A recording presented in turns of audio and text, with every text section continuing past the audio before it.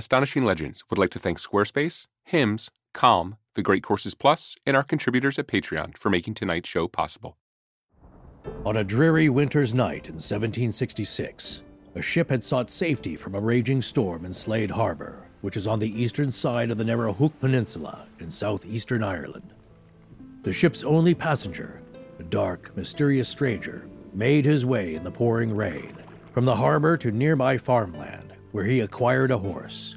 From there, he rode to the location of tonight's legend, Loftus Hall, almost exactly 1 kilometer, or just under 3/4 of a mile to the northwest. It so happens that on that night, there were other guests already present, playing cards to pass the time in the stately but remote country mansion on the west side of the peninsula. The stranger was welcomed into the house, appearing to be well-educated and possibly even high-born. According to one version of the legend, after drying off, he was invited to stay a few days, until the Atlantic calmed enough for him to set sail again. It seemed the perfect opportunity for the unattached 21-year-old daughter of the house, Anne Tottenham, to get to know the dashing stranger, with whom she was quite taken. Oh, but there was so much more undercurrent to this story than one would think. You see, nothing is what it seems in this legend. In fact, even Charles Loftus, the owner of the estate, is an owner only by marriage, forced to take the Loftus name if he wished to lay claim to Loftus Hall and the surrounding lands. His given name was Charles Tottenham. He was Anne Tottenham's father, and much to his chagrin, he would ultimately turn out to be the least powerful person in this tale. The real power laid with the dark stranger, who, after a short stay, departed Loftus Hall in a literal fiery rage, shooting up through the ceilings and neighboring floors of the 3-story estate before blasting through the roof and disappearing into a thunderous downpour, forever cementing his place in history at the most haunted house in Ireland. Young Anne Tottenham never recovered from the experience of that night, effectively beginning a long journey to insanity. She would be dead 9 years later, at just 31 years old. There are those that say the devil himself courted Anne Tottenham at Loftus Hall that fateful night in 1766. Tonight, we take this story apart and look for the seeds of truth behind the legend.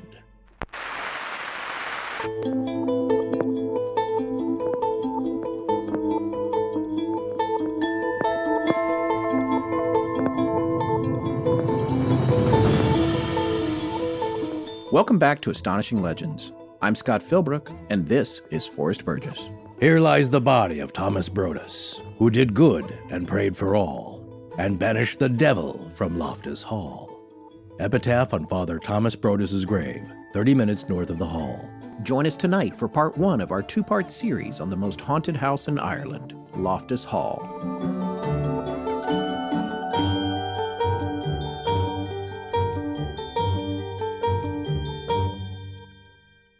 Well, I know 2 listeners who will be very excited that we're covering tonight's subject. Our moms?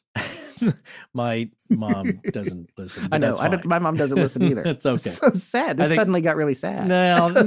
My dad just tells her about the episodes, and he doesn't listen either. He has me just retell him the whole story. Right. When you go to visit, you have to recap every episode you just over tell the past 6 months. Yeah, it's too much to listen to. But I get that. That's a big time commitment, even for a retired person. I know. Well, the 2 listeners we have that are going to be very excited, we thank them quite a bit because they suggested this topic. The first one, of course, I think who's going to be super excited is Tony. Yes. Known as @TonyKB777. And he's an Irish aircraft engineer. Yes. And he's been to this place, and he very generously and kindly sent us both a copy of the documentary on DVD. Yes. As well as a book by Chris Rush called The Legend of Loftus Hall. Yes, actually, that's also the documentary, I believe, too. Yeah, they're both called The Legend of Loftus Hall. And Chris Rush's book is actually a fictionalized account of the legend, which is appropriate in this case. And we'll be talking to Chris Rush in part 2 of this series. This story is so hard to pin down. It's one of the first times that we've actually gone to a fictionalized account for some information because Chris did a lot of research. Yeah. And he lives there and is there frequently and was there, I think, the day before we interviewed him or something like that a few days ago. But he really dug down on it. So we are drawing from his book as well as other accounts from local legends and our normal research that we've done. Yeah. And we'll point out to you when it's something that he specifically fictionalized. But a lot of the characterizations he made in his story come from things that make sense when you look at the original legend and the lore that surrounds Loftus Hall. Right, because in between that, the facts that we know, because these are real people at a real place who are documented and are part of this legend, which started off as an oral tradition, ended up being recorded in print at some point way down the line. This is a genuine legend about real people, which is legendary. So there are a few gaps in there which lend themselves to dramatization, we could say. And that other source, The Legend of Loftus Hall, was a documentary, kind of a docudrama produced by Rick Whelan, who I believe is from Wexford. So it's kind of a local legend to him as well. He did a lot of good research at the time, and this documentary was produced and came out in 1993. Yes. It does have a certain... a lot of 90s charm. Je ne sais quoi to it. It has a flavor. Yeah. It has a flavor for sure. It reminded me a lot because... in the 90s, I was actually working in music videos as an assistant editor, and it took me right back to all those dailies. But the story is still in there. It's kind of fun. It's like if you took MTV Classic and you made a documentary about Loftus Hall, that's what it is. It's very cool for that because, again, that night, the fateful night in question, we don't exactly know all of the details as they went down. There are some suggestions of what happened ultimately, but what did they experience? These real people. How did that go down? Well, you have to dramatize that bit. And as Scott said, there's some 90s music video flair to it, especially in one scene, which is a lot of fun. But Rick Whelan, the producer and director and writer, has become a bit of an authority on Loftus. And there are some details that he covers in the documentary that you can only get, I think, from being there and looking at some local records. Now, they conflict with some other stories, so we'll take a look at those interesting differences. But so that was a lot of fun. The other listener who also suggested this story that I just happened to make a note of, I've been trying to be better about that, is listener Dennis Murphy.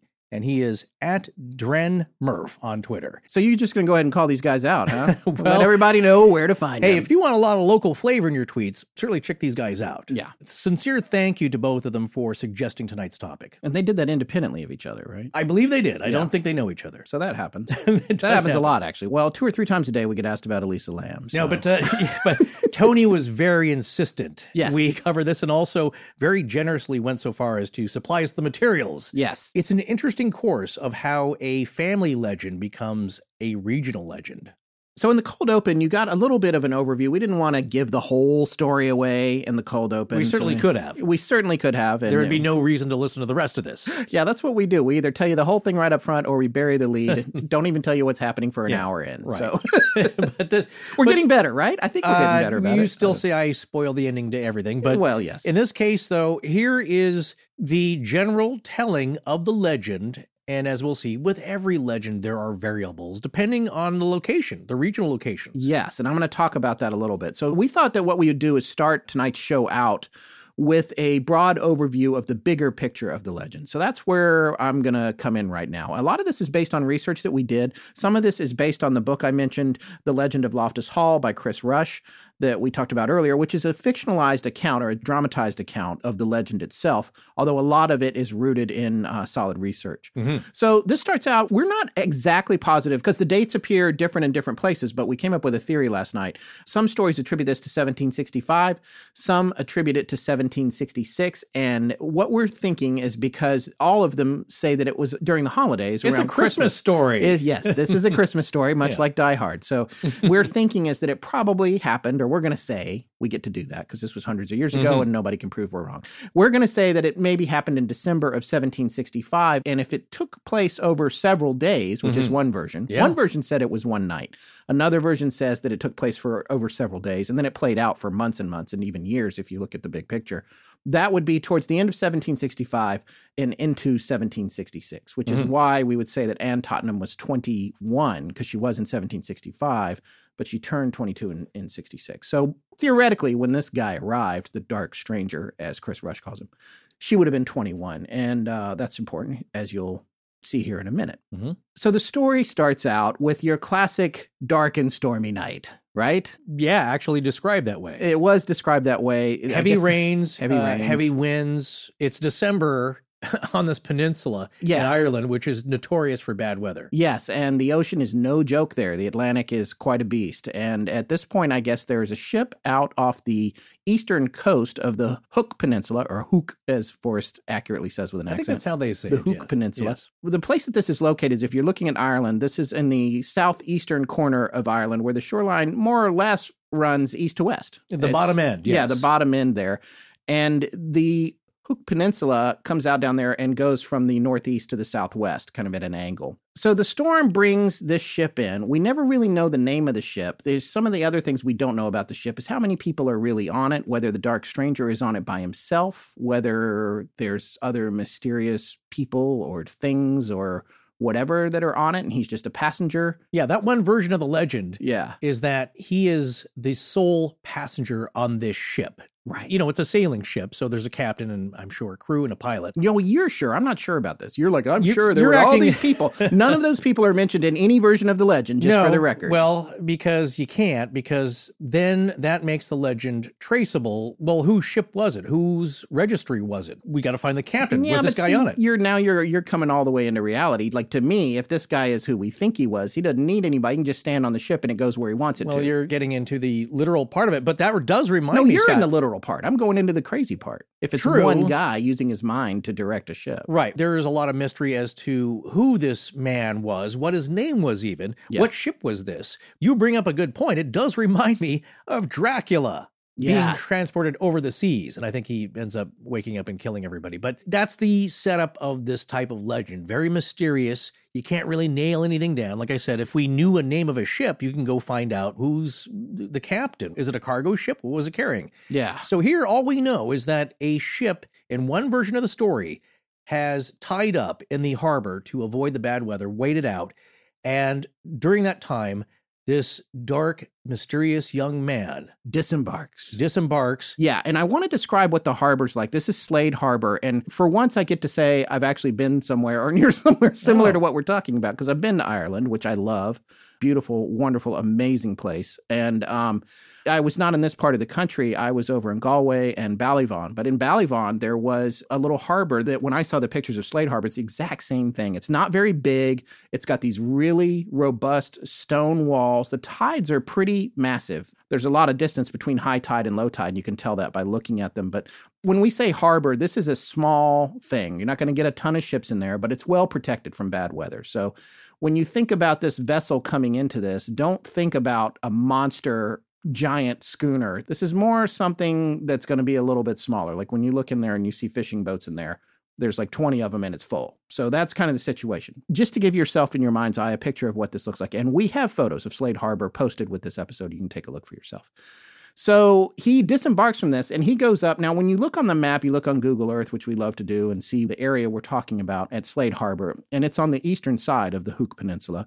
You find that Loftus Hall, where our story takes place, is only about a mile as the crow flies to the northwest of Slade Harbor. And it's mostly farmland. It's sparsely populated. So in theory, especially back at this time in the late 1700s, somebody coming ashore there, not going to have a whole lot of obstacles between there and Loftus Hall. No, there aren't many trees at all. It's very windswept looking. If you just look at a still photo, you can see it's windswept. And it's said by the older ones there that no tree would grow beyond the wall. So it's so windswept, you just see a lot of open field. It's beautiful. It's a little bit barren, though. Yes. Very green, of course. But the only thicket of trees are the ones that I can see right next to the hall, at least back in the day. Yes. And there are some houses down by the harbor, but there's only a few. It's a very small area. At least it appears that way, even in modern photos. So somehow this guy gets a horse. And I really enjoyed Chris Rush's book. The way he portrayed it in his book, which we said is fictionalized too, he does some speculative stuff in there, is that he came across these horses that either wild or unbridled and kind of running around in the field and upset by the storm in a circle. And the Dark Stranger just manages to get one to come over to him and let him climb on its back and ride in the pouring rain to Loftus Hall, which is pretty cool. Or he just went to a farm and saw horses there and asked the farmer if he could rent one. Yes. That's the other. Or he stole a horse, or there's all kinds of different. All we know is that we think he went on a horse, although it's not a long walk. He could have walked. So no, but it is an important part of the story because a horse and the noise that a horse makes when you ride it figures prominently later on in the legend.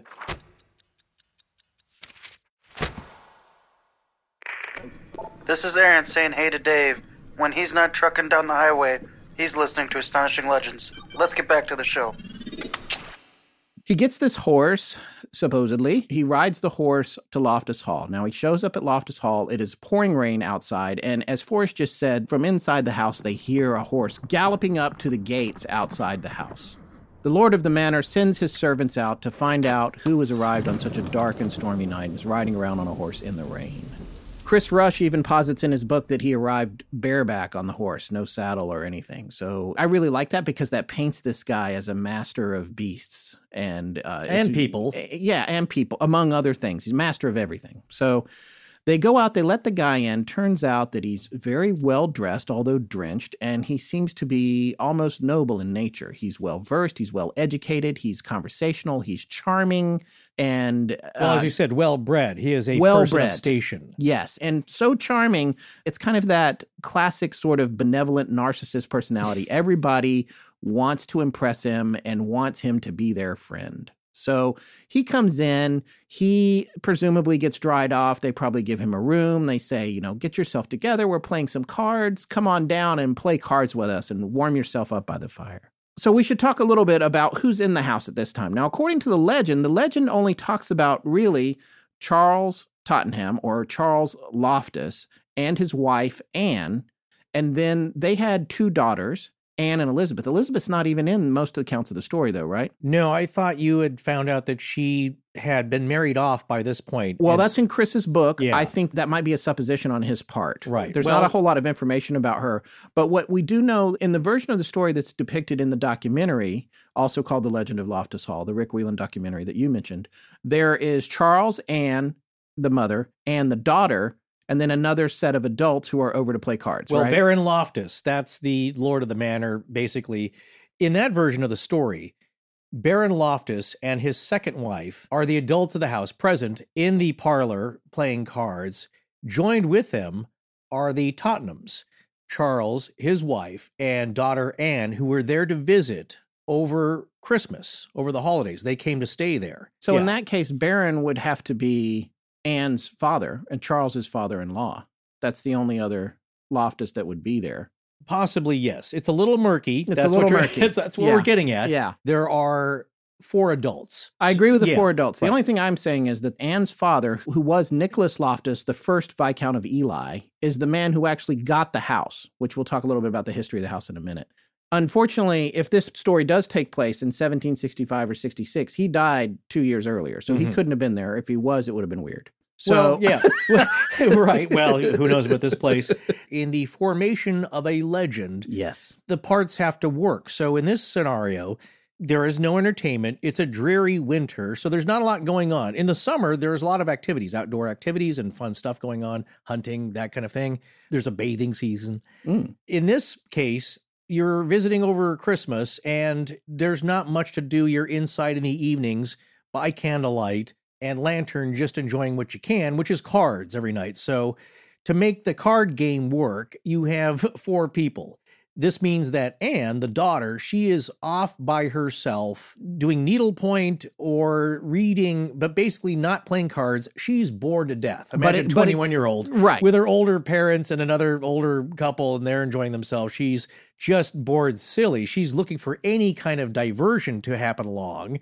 And she's unattached. So it's suggested that she's like, man, I wish a guy would show up so I can get married and get out of here. Well, yeah, and she's probably also expected to be in the room, putting on a happy face. Yeah, of course. You can't be off in the other room playing with your iPad. Yeah.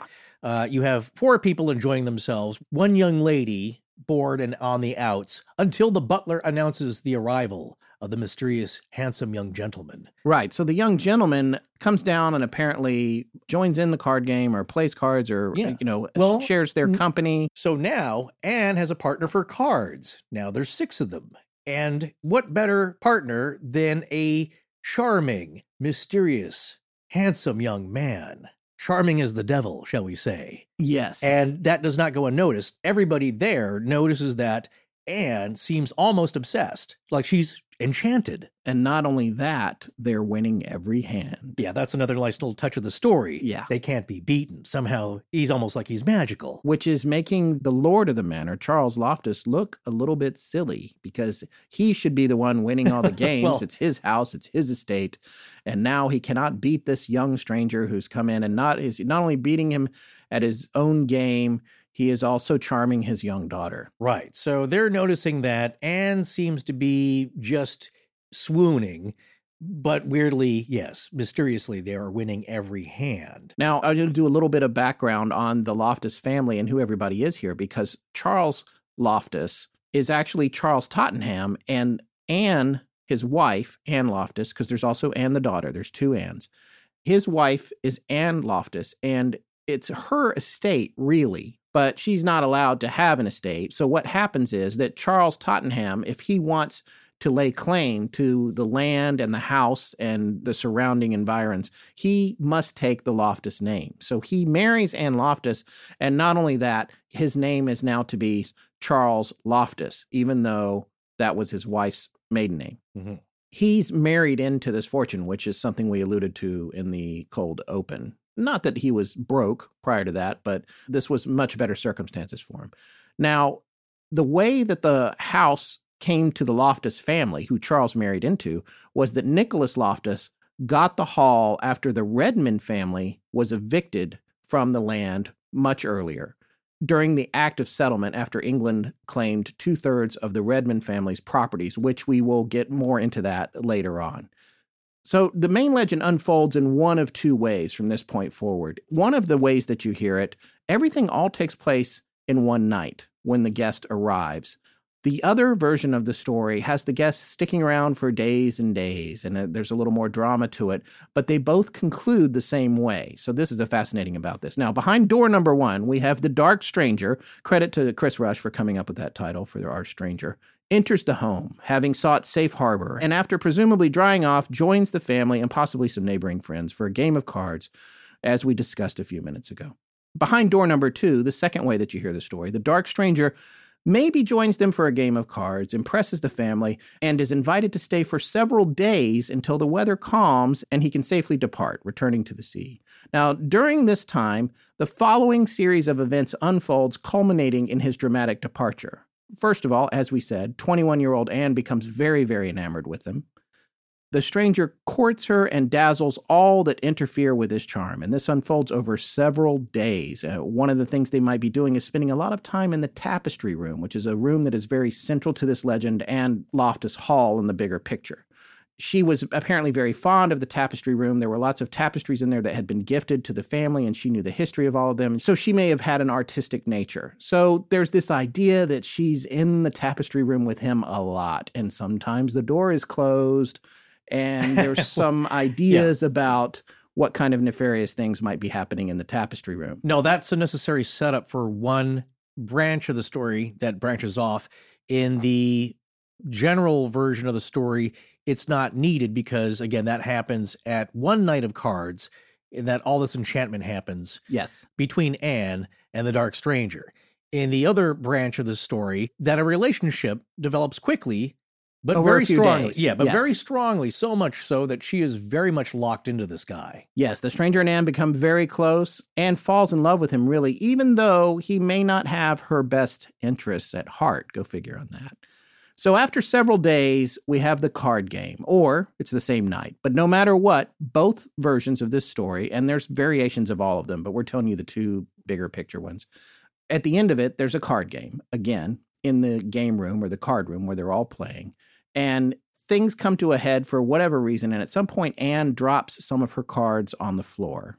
There's varying types of circumstances that may have led to this. Well, one that I like is that the clock chimes. That startles her. She drops a few cards on the floor and looks underneath to retrieve them. Another version of the story is that she drops her ring under the table. But every version, she has to retrieve something from under the table. And there's yet another version from Chris Rush's book, which I greatly enjoyed, where Charles Loftus is becoming enraged at how much attention Anne is giving to the dark stranger. And in a heated discussion, he throws his cards down on the table. Some of the cards go off the table, and she, in an effort to smooth things over as quickly as possible, bends down to pick those cards up. Whatever one of those versions is true, when she is bent over, recovering the cards, she glances over at the dark stranger's feet and sees a cloven hoof. At this point, she stands up, freaking out, backing away.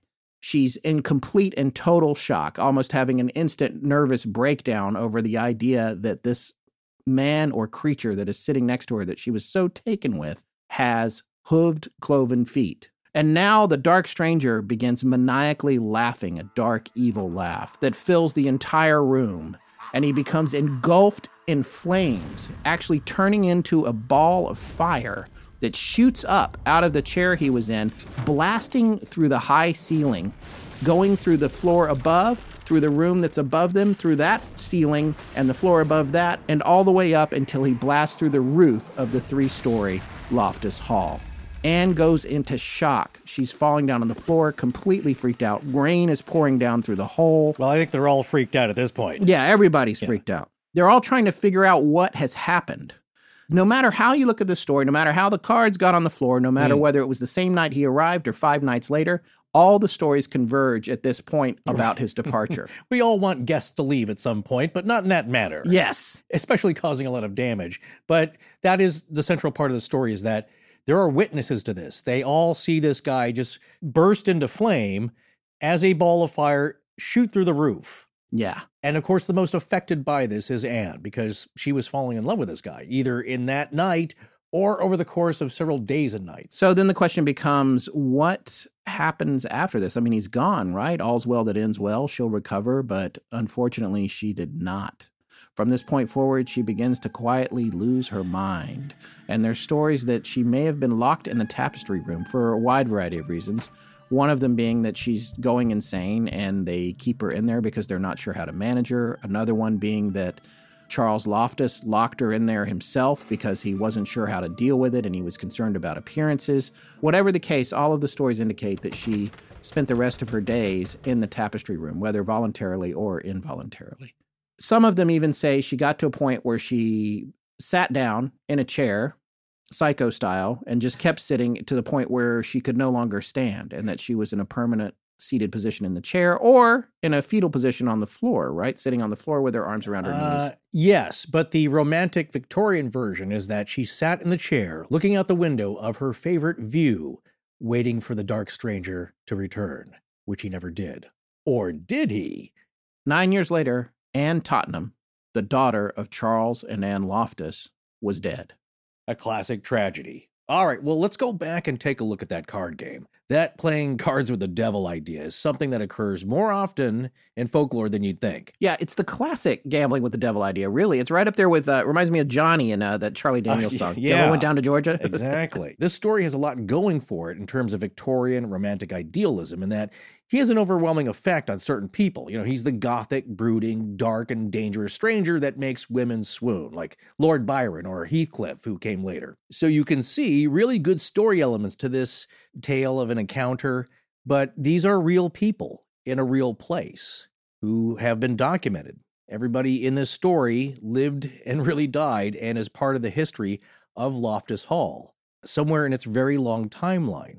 So let's back up here and take a look at the historical timeline of this pretty magnificent place. Yeah, I have some questions about it. I'm hoping, since you dug down on this, you might be able to answer them. I have one particular question, but I'm going to wait until we get through. I got all this information off of a roadside map that I pieced together. Yes, it took hours. But the idea is that this hall, this mansion, has a lot going for itself in its own history. It's not just this incident, which of course made it famous since that point in the late 1700s.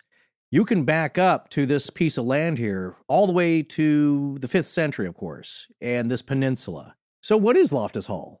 It's a large mansion or country house or manor house, and it's located on the Hook Peninsula in County Wexford at the southeastern end of Ireland. The Hook Peninsula is very narrow. I mean, it's not real tiny, but it's only a couple of miles across, I believe, but it's a tiny spit of land if you were to look at it. And of course, there's a lot of harbor port towns. And in these ancient times, it ends up being a very tactical place too for battle because it kind of straddles or is in between two port cities, which have a lot of military importance, but also commerce and just living. And so if you look at Loftus Hall today, it looks like any UK manor house, very rectangular. It looks kind of modern, but it has ancient roots to it. That location, I believe in this case, it's not one of those things where the original hall was 20 miles away and this was rebuilt and renamed. That manor house is, I believe, pretty much in the footprint of where the original edifice was. You can call it a castle of sorts. There was a pre-existing structure. Exactly. That's going to get near to my question. But the thing about Loftus Hall is, I mean, it's very large and it's impressive in its size, and to a certain extent, stately on the inside at least, but it's also very remote. And there wasn't a lot going on way out there in between skirmishes that took place on the property prior to the construction of the hall that's there today. And when I say skirmishes, I mean full-blown battles. But from what I understood, from everything I read, kind of a little bit of a drafty hunting lodge in a way. It's a place that you go that's out in the middle of nowhere. It's not Buckingham Palace or something like that. And it was supposedly, I think, modeled after one of the Queen's summer homes. In its current iteration. Yes, one of the owners later on down the line in the mid-19th century, John Henry Wellington Graham Loftus, the fourth Marquess of Ely, was inspired to do his refurbishing of the house from Osborne House, the Queen's summer residence on the Isle of Wight. And he did a pretty good job. Queen Victoria. Exactly, Queen Victoria. He did a pretty good job, but he didn't get to enjoy it much. We'll get to that later. But it made the hall what it is today, and pretty much how you see it today is from his refurbishing at that time. East of it, on the peninsula, you see Patrick's Bay, and on the south is Slade Harbor and the village of Churchtown. And at the very bottom tip of the peninsula, and this is pretty awesome for you Flannan fans, is the Hook Lighthouse, which is currently the world's oldest operational lighthouse, and one of the oldest lighthouses in the world, period. Yes. So that's pretty amazing. Yeah, and if you're Irish, you say Hook. It's the Hook Lighthouse. The Hook Lighthouse. But yeah, so we're back to lighthouses, the Flannan Isles, Keith, the whole thing's connected. Yes. And terrible, terrible weather from the North Atlantic. Keith McCloskey. Exactly. The author, yes. Right. So that's part of it, this rough weather, because when you have that around a little peninsula and something near port towns that everybody's trying to get to that are good places to live, well, you need to protect from that treacherousness of the sea.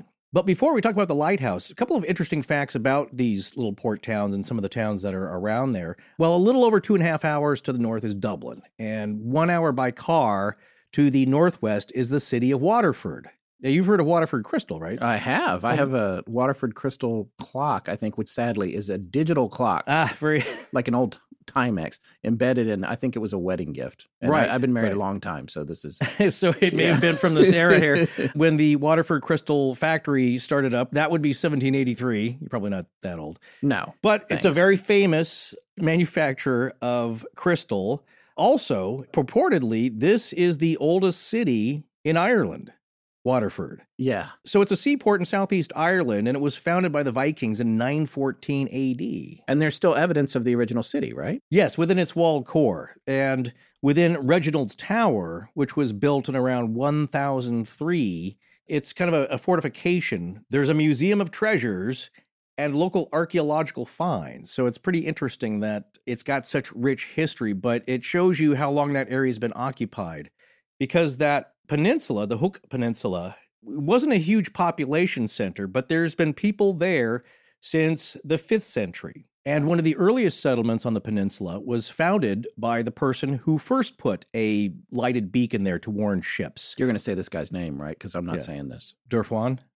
Oh, that's pretty good. Was that It's spelled, just so folks know, D-U-B-H-A. Apostrophe A. Yeah, with an accent in. D-U-B. It looks like Dubhan. Yeah, Dubhan. But it's Irish Gaelic, a bunch of letters you don't pronounce. Yeah. So to me, it sounded like Durfwan. I'm going to say yes. I have no idea. Excellent. Well, sometime in the 5th century, he was a Welsh monk, and he established a monastery just north of the current lighthouse where the medieval church of St. Saviour stands.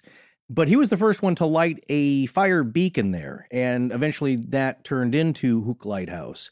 But his followers considered him a saint, and they kept that fire beacon maintained and burning for over 7 centuries. That is so amazing to Isn't me. that cool? Yeah. Yeah, he made an impression on the folks. They Yeah. kept up the tradition, but it was very much needed because, again, that's a very Dangerous treacherous... spot. Yes.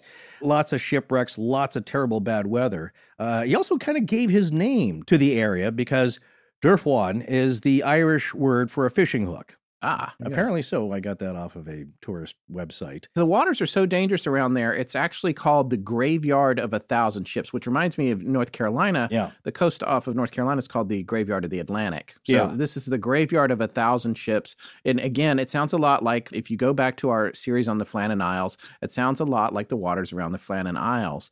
In fact, and this is pretty amazing, we're going to be talking about a documentary tonight where you can see a shot of this rock that was put on the beach by a storm in 1940. It is estimated to be 50 tons. Yeah. The storm washed a 50-ton rock up onto the shore. So that's pretty amazing.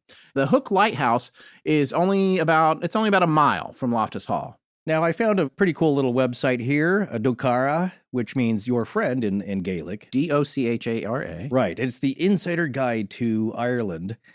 And it talks also about this lighthouse, saying that the monks were still there when the Norman lord Raymond le Gros built the first tower here in 1172. And it was enlarged later by building a larger tower outside the existing one. And the winding stairway, which leads to the top, is between the walls of the new and the old towers.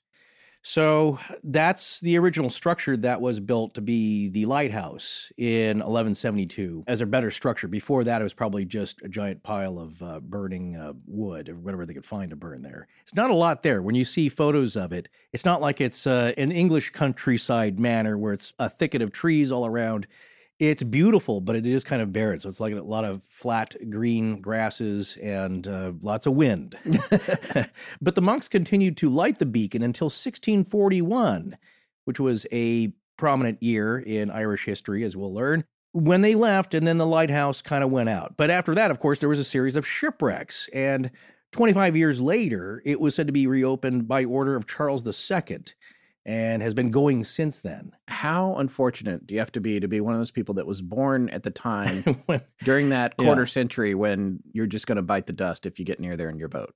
You know, it's like there was a light before for 700 years. Yeah. Then it went out, tons of wrecks. Sorry, we're relighting it. Yeah. There's a 25-year period of figuring that out, but hey. Right. Well, as we're about to see in 1641, things got a little turbulent and not great, but it is an essential part of Irish and English history, and you can probably imagine why they left. But the lands around Loftus Hall have seen more than their fair share of bloodshed and warfare, and maybe that informs why it is considered such a haunted hotspot, just the hall itself. I mean, it has a lot of history of families growing up like all families do, but over the years, yeah, it's seen a lot of blood spilled there. So as we were saying, in 1170, just 3 miles from Loftus Hall, 3,000 local men were killed during the Norman invasion and resulting battle that happened there. A Norman warlord commander named Raymond or Redmond, you can see how that name might transform over the centuries. Yeah. Raymond or Redmond Fitzgerald, or as he was known, Raymond le Gros, his French nickname meaning the Large. That's the current politically correct adaptation of it. I did read in some older books it was the Fat, Raymond the Fat, yeah. Well, there was Pippin the Fat. Yeah. I don't think that they cared as much if you were fat back then because it meant you were well-fed and probably wealthy. Yeah, It's like, well, look at that guy. All right, you go, dude. Yeah. He's chubby. Well, Raymond le Gros, or Redmond Fitzgerald, landed at a place that is now known as Baginbun Beach, about 9 kilometers or a little over 5.5 miles northeast of Loftus.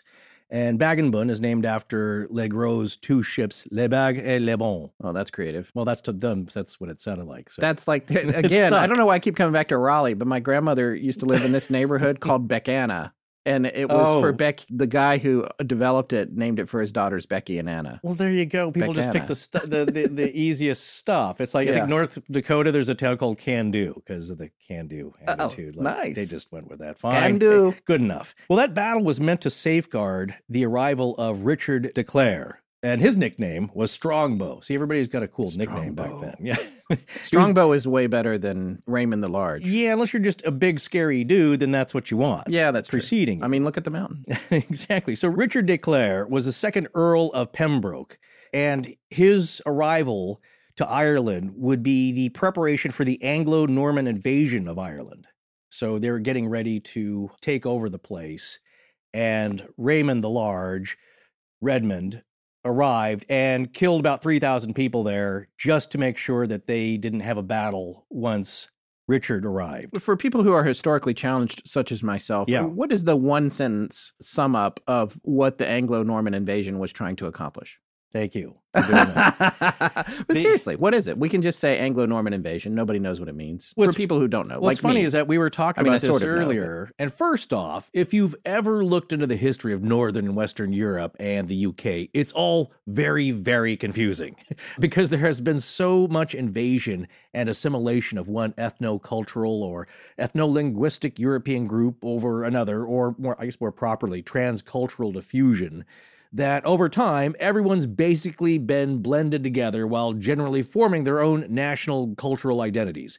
Not only that, their rulers have intermarried to form post-war treaties and alliances, so an ethnic group may not be ruled by an ethnicity of their own. For example, King George V changed the name of the British royal family from the German Saxe-Coburg and Gotha to the English name of Windsor, along with giving up any German crown titles, in an attempt to draw attention away from their German heritage due to the high anti-German sentiment during World War I. Also, King George's first cousin was Nicholas II, the Emperor of Russia. So, you get the idea? It's like, who's who? What? Yeah, it's complicated. That's what the Facebook page would say. Yes, I think the symbol for that is a pineapple. Right. And it would have been next to his name on his page. So here is your sentence. The one sentence. That's all I asked for was one sentence. It's a really, really long been a sentence. paragraph. Okay. No, right. There's a few of that. Yeah. I'll do the best I can here. So at the time of our story, the 1100s, Gaelic Ireland was comprised of various small kingdoms, each ruled over by several over-kingdoms. And at the top was the High King, and during this time it was Rory O'Connor. That'd be the anglicized version of the Gaelic pronunciation, which, again, a bunch of letters I'll never get to pronounce correctly. Well, he took tribute from the lesser kings, but he didn't really rule over Ireland as a unified nation yet. So it's a lot of, I guess, little fiefdoms, maybe. Our nearby port towns of Waterford, remember, we're talking about that, and Wexford, along with the other three port towns of Dublin, Cork, and Limerick, were Norse-Irish towns, and they had their own rulers. Well, the Anglo-Norman invasion of Ireland didn't happen all at once. It took place in stages, with each ceding huge tracts of land away from the Irish. In 1169, with the backing of King Henry II of England and the blessing of Pope Adrian IV, he was the only English pope, Anglo-Norman mercenaries invaded Ireland at the behest of the ousted King of Leinster, Dermot. But Mulroney? From Young Guns? Yeah, no. He's done other stuff since then. I'm showing my age with the Young Guns reference there. No, Dermot McMurrough. I was waiting for you to say Mulroney because that's the only one we know. Yeah. No, King Dermot McMurrough, hope I'm pronouncing that right, wanted to get his kingdom back. So King Dermot and the Norman mercenaries were successful in taking back Leinster, then started invading neighboring kingdoms. Sounds like an amazing game of Risk. It is. You know what? I can't think of a movie that's been done. I'm sure there would be. It's quite epic. Yeah. But yes, it's a lot of back and forth, which is what the story is here. So then, as we mentioned, there were two other Norman landings that we referenced, and those happened in the summer of 1170. One with Richard Strongbow de Clare taking control of Leinster and also seizing those Norse-Irish lesser kingdoms of Waterford, Wexford, and Dublin. So he's got control of all those now. The High King, Rory O'Connor, tried to fight off the Normans later that summer, but the Normans held their conquered territories. Okay. So King Henry II of England had landed in Ireland in 1171 with a large force in order to take rule over the Anglo-Normans and the Irish. The Norman warlords ceded their captured lands to Henry, as well as the many lesser Irish kings yielding to Henry, hoping that he'd tamp down the Norman expansion. But that didn't happen, and Henry left in 1172, and the Irish kept fighting off the ever-expanding Normans. So Henry was only there for a year? I think so. Basically, he wanted to take control because, hey, you let these guys in, they captured a lot of lands. Now, you don't want them getting out of hand. Right. So you have to go establish your control over them. What a mess. And he puts their foot down on their neck, but they get to keep their lands. Right.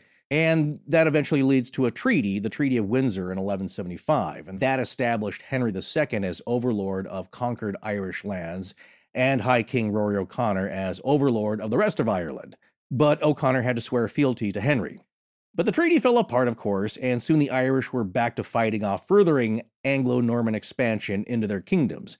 Then King Henry endorsed more conquering of Irish lands by Norman lords and declared his son John to be Lord of Ireland, with those held territories becoming the Lordship of Ireland and forming a part of the Angevin Empire. That back then you could just declare somebody to be. Yeah, I declare you're the king of all this. You like it? It's really green. It's lovely. You want it? Yeah. Let me go grab it. So yeah, everybody's invading everything. And there were a few reasons for invading Ireland, besides warlords getting new, lush, beautiful lands of their own, because everybody loves that, right? Yeah. So yes, one was that the king, Henry, wanted to grant Ireland to his brother William, but his mother, Empress Matilda, put a stop to that. And then the Anglo-Norman church leaders wanted to establish control over the Irish church as a way of promoting Gregorian reforms and getting them to abandon their pre-Christian Gaelic customs, which they looked down on as semi-pagan. Also, after the Anglo-Norman invasion, the ruling elite in England started to view their Irish Celtic neighbors as crude, semi-pagan, and impious barbarians. And when you start to see others as lesser, you feel better about taking what they have. Justification. Oh, there you go. See, so it's like, well, they're not as classy as us. We should just go grab their lands. Yeah. So here's a little fun bit. You were kind of asking me before we started recording here, I think the other day, like, who are all these people? Yeah, who are all these people? The combatants, the belligerents, and the defenders with all their hyphenated names.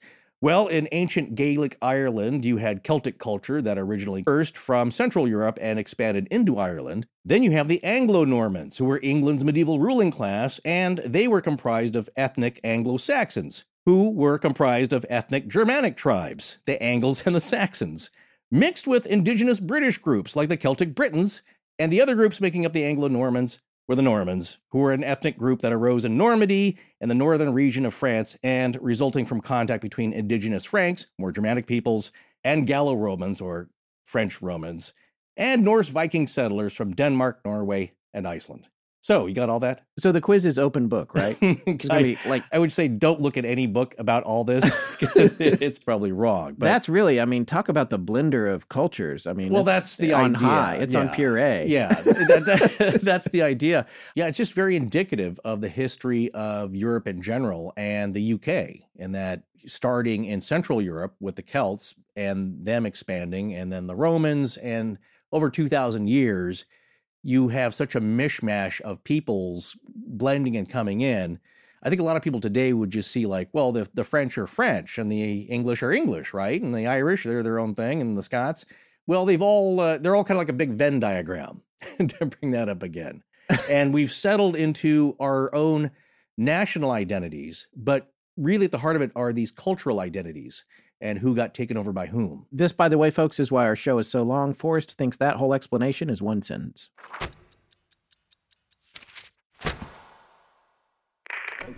Hi, I'm Amanda Snyder, and you're listening to Astonishing Legends with Scott Philbrook and Forrest Burgess. Now, back to the show. Well, one source says Raymond LeGros, or Raymond Fitzgerald, as he's also known, had been awarded lands, or he just claimed the lands after his victory, after he killed 3,000 guys there. He said, I'm just going to take this. Spoils of war. Yeah, and this is in County Wexford. And then that is the land on which he built the Hall at Houseland near Portersgate. And another source says that the Norman warlord was named Alexander Fitzredmond, who also awarded himself the lands. And then he built an estate, he named that Redmond Hall. But I think Raymond LeGros, or Raymond Fitzgerald, is probably more of the generally accepted person who built the hall there. Instead of Alexander Fitzredmond. But it's really hard to tell. It's a little fuzzy. Names are very loose back then. Like I said, your name could be Raymond. That gets transmuted into Redmond over the years. And after a while, people just call you the Large. Right. So he's just more generally known as LeGros. Well, for 500 years, whoever built it, his descendants enjoyed their peerage and ruling privileges until the arrival of Lord Protector Oliver Cromwell. So just another note on that house, I think sometime around the Black Death, so that'd be the 1350s, it's thought that the Redmond family rebuilt their original castle, but they did it on the same spot. So that was my point earlier, that now this same spot has been home to what will eventually become Loftus Hall. And we're getting to one of my primary questions about all this, which is, when did the first, because there's two structures that we're talking about on the same place. Yes. Because I read in our research varying things about what percentage of the first structure was part of the second structure. Right. Some were saying that the first structure was completely raised.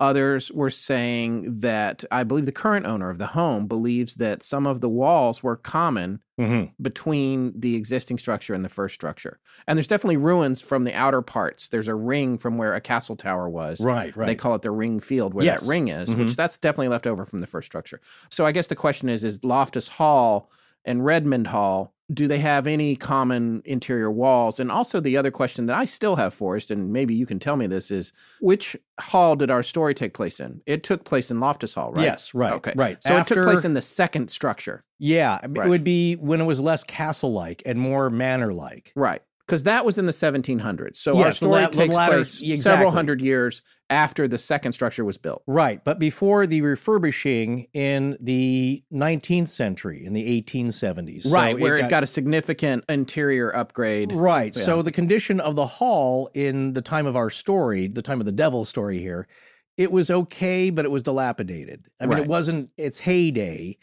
Plus, you got to realize it's seen a lot of warfare over the years. That place took a beating. Yeah, over the centuries, because again, it starts off as a castle residence, but also somewhat of a fortress.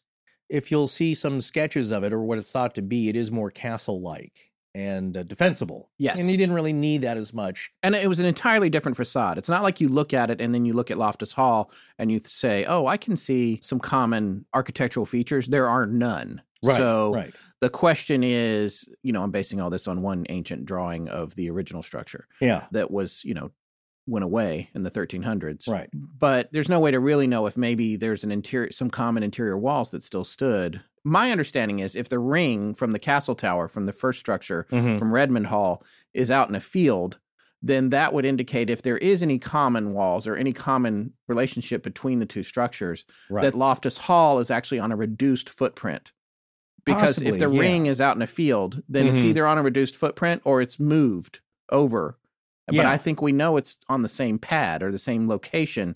So to me, it would seem like the original castle, Redmond Hall, was larger and then maybe reduced. And then the question becomes, is there any common material in between? Which, and the reason that I ask this is because it begs stone tape theory, stone tape, paranormal, whatever. But it's vague. The thing is, this history is all kind of vague about how these two structures coexisted or didn't, and the relationship between the first one and the second one. Right. See, there's fairly good records that you have with the family pedigree or the family histories of the Redmonds. Sure. They kept track of different things, but you got to wonder about the person taking the notes or who's ascribing that, if that's really happened, because you're talking about centuries here. Yeah, and history's written by the women.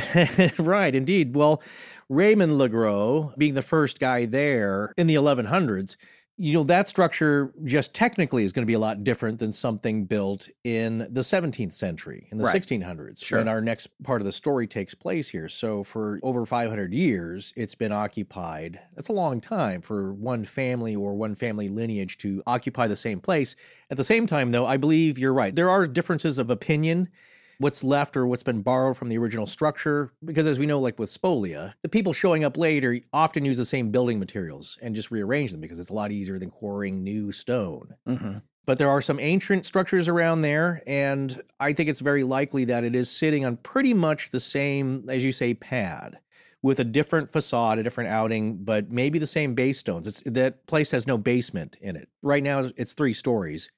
But it would be a lot easier to just use the same footprint. You know what I'm saying? Sure. So, like I said, there are differences of opinion. But what we do know is that the hall, as it was known then, or sometimes more like Redmond Hall, but certainly not Loftus Hall. That name didn't take even after the guy, one of the Loftus sons, named it that. It took a long time for that to stick. Sure. So it was just kind of known as the Hall, because if you see, it's like the biggest structure around on the peninsula. That's like when Kentucky Fried Chicken tried to change their name to KFC. KFC. It took a while. Yeah, it took a minute. It eventually stuck. The hall would be attacked by soldiers a number of times over the years since its founding. So in 1641, The Irish Confederate Wars had started with fighting taking place in Wexford, and that's only about 27 miles to the northeast, and that was in full swing by 1642. There was an English garrison at Duncannon Fort on Waterford Harbor, only about 7 miles to the northwest, which by February of 1642 had around 300 men occupying it. Now, Irish Confederates had attacked a patrol of soldiers from the Duncannon garrison, and the English soldiers retreated to the fort. So that's kind of starting a little bit of a skirmish here that's going to continue and really involve the Hall here. Well, Captain Thomas Aston, he was a co-commander of the reinforcements to the garrison at Duncannon Fort, must have been well aware of Loftus Hall, which was Redmond Hall at the time. And he also must have been very well aware that the current owner of the Hall, Alexander Redmond, was an Irish rebel sympathizer, and that the Hall was often used to provide assistance to the Irish Confederates. Well, that gave him, Captain Aston, a reason to take over the Hall, and he believed he could do it easily with 90 men and 2 small cannon. So he left by ship from Duncannon to Redmond Hall on July 20th, 1642. Talk about a guy who was clearly in better shape than I am now. 68 much younger years than this old. guy. 68 years old when he barricaded his hall in preparation for an attack by the English. And there were only 10 men in all to defend it, armed with bird hunting rifles. His 2 sons, Robert and Michael, a couple of men with military training, some tenants of the property, and a traveling tailor who just happened to be at the house when the attack happened. Imagine that guy's surprise. Yeah.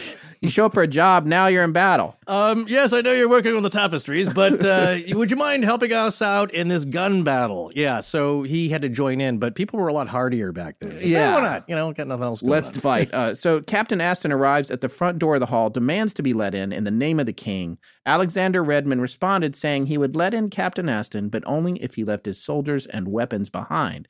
Aston refused, and thus began a long and drawn-out gun battle. Around half of Aston's men deserted him to go pillaging, and his cannons were too small to knock down the front door. Not only that, a fog or heavy mist from the sea had rolled in and hampered the attack. And this fog, from everything I read, it came up really suddenly. So that probably almost felt like an act of God. It was strange, yeah. Yeah, and then on top of that, the building is strong. It's really well fortified, so it's very hard to attack. Well, old man Redmond here, he also employed a clever tactic. A defensive tactic, which I'm kind of impressed because he's 68. Yeah. And he's got all of his marbles. Yeah. He's thinking this through. He's greatly outnumbered, but he employs a very clever defensive tactic. And he had large, heavy bags of wool hung up in the windows and in the breaches made by the cannonball fire. That would be the holes that were punched through the walls where they were. Now, this stopped many of the musket balls fired by the English troops, which were then fished out of the wool and fired back at them. And this proved to be successful enough, this tactic, that 3 wool sack icons have ended up on the Redmond family crest. So if you look at their family crest, you'll see, what are those, 3 pillows? I was a little confused by that Right. crest when I first saw it. Right. So I didn't know that's what that was. Interesting. It proved to be a saving grace to him, at least for this battle. But they got some help also, because while this lengthy battle was underway, Irish Confederates under the command of Captains Roche and Rossiter, and you remember Captain Rossiter, he's being one of the commanders of the Irish Confederates who attacked the party of English soldiers from Duncannon Fort in the first place. Well, they had heard of the attack on the Hall, and they rushed to their defense. And using the heavy sea mist as cover, the Irish soldiers were able to surprise the Hall's attackers and rout them. The English Captain Aston was killed in the counterattack, and many others were taken prisoner, including the nephews of the garrison commander at Duncannon Fort, Lord Esmond. Around 30 of the English soldiers were able to retreat back to the fort, but the next day, on Captain Roche's orders, a number of the English prisoners were hanged, and later on, 11 prisoners were hanged, including one of Lord Esmond's nephews. Ooh. These guys weren't playing around. They were playing for keeps here, and they had no compunction about hanging prisoners. Well, everything's on on both the line. sides. Yeah. Everything's on the line. Exactly. It's the patrimony, the whole, your land, your castle, everything you own. Right. If you lose this, not only are you going to lose your life, but all your foregoing generations will get nothing. You are there trying to protect what you've worked so hard for that's going to belong to your kids, and kids, and their kids, and grandkids, and great-grandkids for generations. And so you've got nothing to lose. You have to fight for everything. Yeah, well, that's kind of what happened to the Redmond family later on. But the attack on this future Loftus Hall is connected to the Wars of the Three Kingdoms and the Cromwellian conquest of Ireland, or what's known as the Cromwellian War in Ireland. And that took place from 1649 to 1653. Whereas we said before, the future Lord Protector of the Commonwealth of England, Scotland, and Ireland, converted Puritan Oliver Cromwell had invaded Ireland, leading his new model army of the English Parliament. So with the Irish Rebellion starting in 1641, Cromwell and the English Parliamentarian Army had defeated the Irish Confederates and their allies, the English Royalists, and occupied Ireland, ending the Irish Confederate Wars, also known as the 11 Years' War, by 1652. Now, Cromwell's conquest was brutal on the Irish people, with some estimating the drop in population anywhere from 15 to 83%, with around 50,000 Irish transported as indentured laborers. The war had caused a famine, and on top of that, an outbreak of bubonic plague popped up. Now, Cromwell's series of penal laws against Roman Catholics, which was the majority of the population, saw confiscation of vast amounts of their land, which is what I was alluding to earlier. Right. Yeah, needless to say, Cromwell is still a hated figure in Ireland to this day. Yeah, I can imagine. Well, have you ever heard the phrase by hook or by crook? Yeah, of course. Yeah, it's a very old English phrase meaning essentially by any means necessary, or one way or the other. And legend has it that that's what Oliver Cromwell said about taking the port town of Waterford. As one of the ideas about where the phrase came from is because of Hookhead in Wexford and the nearby village of Crook, or maybe Crook, in Waterford, Ireland. So Crookhead is on the opposite side of the Suir, it's S-U-I-R, estuary from Hookhead. So they are the 2 points that guard the entrance to the port. And eventually Cromwell did achieve, by hook or by crook, the taking of Wexford. Well, there you go. Well, again, as I said before, if you look at the Redmond family pedigree, or it's their family history, their records, they claim that Alexander Redmond had to defend the Hall against English soldiers 1 or 2 more times in 1649 during the Cromwellian conquest of Ireland. And Alexander Redmond would eventually have to surrender to Cromwell, although it's said that he received favorable terms from him, meaning that he didn't get such a bad deal, even though he had to surrender his house to the English, essentially. He was allowed to live there, and Redmond died in the hall in 1650 or 1651. However, after that, though, his family was evicted and had to give up 2/3 of their original County Wexford family estates in the Act of Settlement put down by the English Parliament. After the surviving Redmond family was evicted from their hall, they went to live at Fettard Castle, which was first the residence of the Nicholas Loftus family, who had acquired the manor of Fettard-on-Sea in 1634. So now the Loftuses enter the picture. And this is just, I feel bad for these folks. You know? well, no, that's what you're Everything talking about. You have is ours. Yeah, essentially. We're coming in and you have to get out. Yeah. And there ain't a whole lot you can say. You can kind of contest it with the courts, but things were a little looser back then, shall we say, and things were taken by might. Well, Nicholas Loftus later purchased then Redmond Hall from, quote, I love this, several adventurers and soldiers. So it sounds like there was a bit of squatting, as I said, taken by force, Loftus Hall, or Redmond Hall at the time. And it's like, well, can I just pay you when you guys leave? It's like, all right. Mercenaries. Yeah. Somebody had occupied Yeah. the building by force, because the people who have guns make the rules. Well, what happened to the Redmond family? Well, they kind of disputed that claim of the Loftus family in court, but they didn't have much success.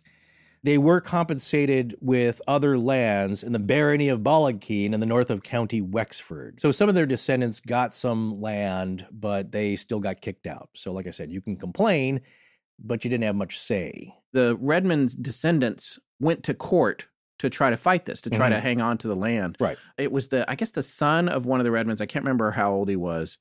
He was pretty young. And so he had a hard time fighting it in court and was unable to get the property back that should have been rightfully his. It should have come down to him through his family. Mm-hmm.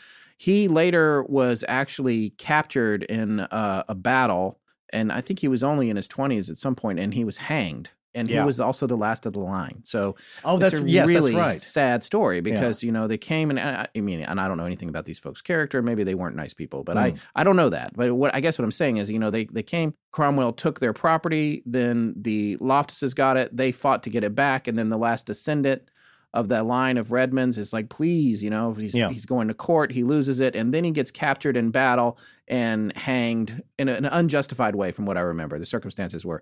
So it was a bad scene. So not only did he lose all the property, but when you think about his father and their father's father, their whole line, not only did it end, they lost everything. They lost their property, they lost their offspring, their name, all of it gone. Yeah. Like we said, people did things very brutally and decisively and often by force, and they often did things to make a point. It's also an example in, if you think of the world in a spiritual way and good and evil and karma and all that, there's some bad mojo for that piece of property. Yeah. I'm just saying. Yeah. It's bad mojo. So in light of that, people making big statements, old Oliver Cromwell got his comeuppance, but after his death, he died of natural causes. But the royalists who had returned to power, along with King Charles II, wanted to make a statement of how much they hated him. And in 1660, they had his corpse dug up, hung in chains, and they beheaded it. Man, that's you are some kind of ticked off. You're going to dig up a dead guy and then hang it. Just to make a point. Man, that's bad. That's bad. He was pretty brutal on the country of Ireland. And now there's a lot of debate to this day about, did he go over the line? Was he aware of brutalities happening? Was it in line with the acts of war?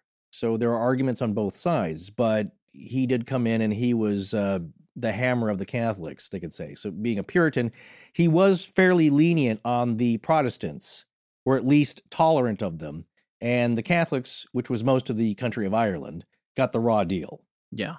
Well, the Loftus family originally came to Ireland from England, and they were planters, or you could call them new colonists, sometime around 1590, when Sir Dudley Loftus was granted lands in the region, and one of his heirs, Nicholas Loftus, was granted lands in County Wexford after the Cromwellian conquest in this act of settlement. But the Loftus family didn't live in the Hall until Nicholas's son, Henry Loftus, moved there in 1666. That'd be 1666. Yeah. Making it might be an important number for this story. I don't know, but it's interesting to note. Well, this made it the primary family residence at this point. And Henry, he made the name Loftus Hall official by inscribing his name in the stone entrance in the piers there at Porter's Gate. Okay, then. But like we said earlier, it took a while for the name Loftus Hall because people were still calling it Redmond Hall or just the Hall. Right. Well, Henry Loftus did major repair work on Loftus Hall in 1684. So he did a lot of patchwork, probably because, as we said, it had seen so much warfare over the previous years that a couple of centuries of that, it starts to run down the place. So Henry Loftus did kind of shore up the place for the later generations. So now we arrive at the date of which our card-playing devil shows up on the scene. And a couple of sources say 1765, 1766 right. was when this happened. It was supposedly taking place or took place around Christmas. We know that that's part of the story. I remember thinking that was weird. That it was just 10 years before America's very important date of 1776. Yeah, lots that made happening. It feel more recent to me for some reason. That's what we know, right? Because we gauge our history timeline in a little shorter span than the English and the Irish, because their span, of course, is much, much longer. Yes. So it's interesting. It does make a difference in the context. But in the context of this hall, that is when the story takes place, this story about the young man stranger showing up and having an impact on the family and the hall itself, as it seems.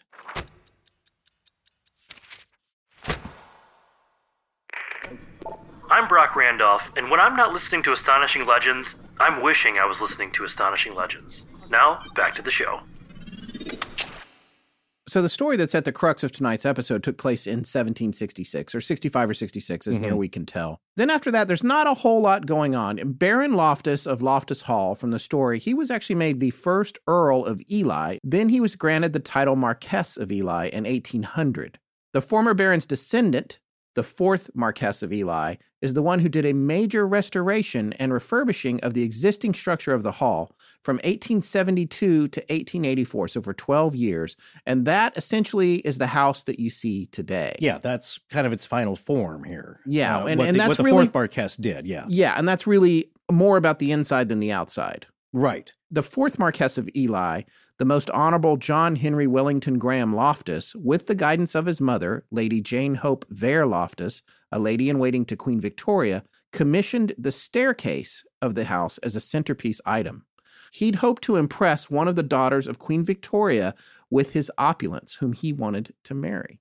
The stairs took 9 years to carve in Italy and 3 years to assemble in the main hall. There aren't too many opulent furnishings left in the hall today, but the magnificent staircase remains and is considered priceless. Yeah, when you see pictures of it, it's very ornate and just a magnificent amount of carving. Very detailed, It's very gorgeous. artisan. Yeah. Yeah, it's like a center staircase and it splits off to the left and right up high. It actually mimics the shape of the crucifix, but more on that later. Yeah, there are some elements of the house that were built in that seem very protective, and maybe for a reason that ties into the possible credibility of something powerfully supernatural and not good happening at the hall. Yeah. Now, sadly, Queen Victoria never came to visit, and the family did not get to enjoy it much. No. John Henry died at a young age and without an heir. He left the hall to his cousin, and with the hall being in a poor financial state, the cousin put it up for sale. However, the fourth Marquess, John Henry, and his mom added a lot of the stylish elements to the hall, along with the staircase, like lavish parquet flooring, a mosaic tiled floor, and flush toilets and blown air heating, things that were not common at all in Irish houses at the time. Right. And as we said earlier, he got these inspirations from Queen Victoria's summer house in the Right. Isle of Wight. Right. So he did as best he could, but I think the extensive reno sunk his pocketbook there. It didn't turn out to be, he couldn't flip the house. As really well, as so. someone who has remodeled a home, let that be a lesson to you. Yeah, well, it happens throughout history. You get these ideas of what you want to do with it, and you have some money, and it turns into quite a larger financial obligation than you had planned. And takes 5 times longer than you thought, and then right after it gets finished, you die. Yeah. that can happen. Yeah, the money pit. Yeah. Well, unfortunately, he met an early but he left the hall in a decent enough state that it remained until the 20th century in a decent enough fashion that it could be used. Because in 1917, Loftus Hall was sold to the Sisters of Providence, an order of Benedictine nuns, and they took up residence there. However, the rumor is they didn't stay very long, and it's unknown why they left so quickly. Yeah. We don't know, but maybe they had some trouble. Also, it Paranormal could have just activity. been drafty. They could have had just other plans. That happens. Yeah. But who did stay for a while were the Rosminian sisters, who were an order of nuns, and they moved into the hall and opened a school for girls who were interested in joining the order. And they were successful for more than 40 years there. Yeah. So it's not all dark and evil and a vortex, but definitely there's been a ton of reported paranormal activity there, of course, since that time. I don't know about before that. There's no records of that. No, but we're going to be talking to somebody who can tell us about the ongoing paranormal activity. Yeah, which is what I wanted to hear about firsthand. What's going on there today? Because there's really not much record before the story, and that would have been 1765 or 66. Prior to that, again, a lot of bloodshed, a lot of death. You had one dude who was the patriarch, Alexander Redmond, dying in the house. It could be like a Sally house. Like, how many people are floating around here? Yeah, I'm glad you brought that up. Because the other night I woke up in the middle of the night and I thought about this phenomenon, this idea of multiple spirits, and I decided that it's a ghost party. That's what I'm going to call it. From now on. Ghost party. I like that. Yeah. Well, I don't. There's the idea of a feast here coming up, which I think might be the type of party you're talking about, and it has to do with the Redmond family. Well, right after that, Michael Devereux purchased Loftus Hall in 1983, and he was trying to turn it into Loftus Hall Hotel, but it didn't last that long. It closed down in the late 1990s.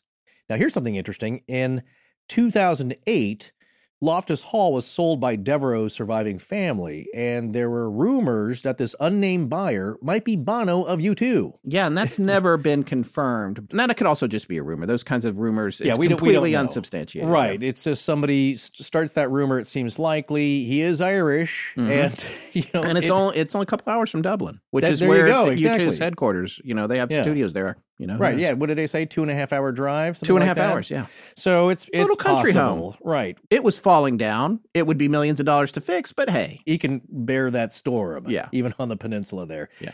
However, it's in decent shape today, fairly. Yes, and thanks to the current owners. Right. Like a lot of these places, they end up as basically a tourist attraction. So currently Loftus Hall is owned by the Aidan Quigley family, and they host tours for tourists, events, and paranormal investigations. Which, of again, course. we're going to hear more about that later in this episode. Right. Of course, one of their more famous visitations was by Zach Baggins and his Ghost Adventures, and they did a show there in 2015. Now, here's something, remember I was talking about the feast? Yes. Here's a fun little haunting story. This actually was on the Wikipedia page, and it's reported by the Quigley family that one of the more, I guess, noteworthy hauntings is that the Redmond family actually came by to visit, or at least their descendants. I think it was Brendan, his wife, and daughter Elizabeth, and they came down from Dublin, and they had claimed to be direct descendants of Alexander Redmond. Remember him? Oh, yeah. Mr. Woolsacks. Yes. Well, reportedly, they encountered a bunch of family ghosts around the site of Loftus Hall and were warned, here's the quote from the entry here, were warned never to return without first hosting a feast in their lost family's honor. I thought that was cool. Oh, Well, throw us a party. Yeah. Otherwise, get out. So interesting that that's part of one of the more current hauntings, but we don't have many details on that. So here are a couple other notable things. Now we're in the current day. The horror thriller The Lodgers was shot there in 2016 and came out in 2017. That's fairly recently. That's on my Netflix list.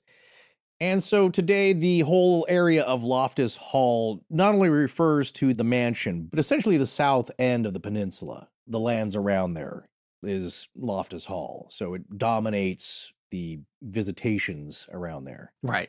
Certainly, you can see it on the horizon there. Like I said, there wasn't a whole lot of trees obscuring it. You could be towards the coast and still see it. That's why it was very prominent.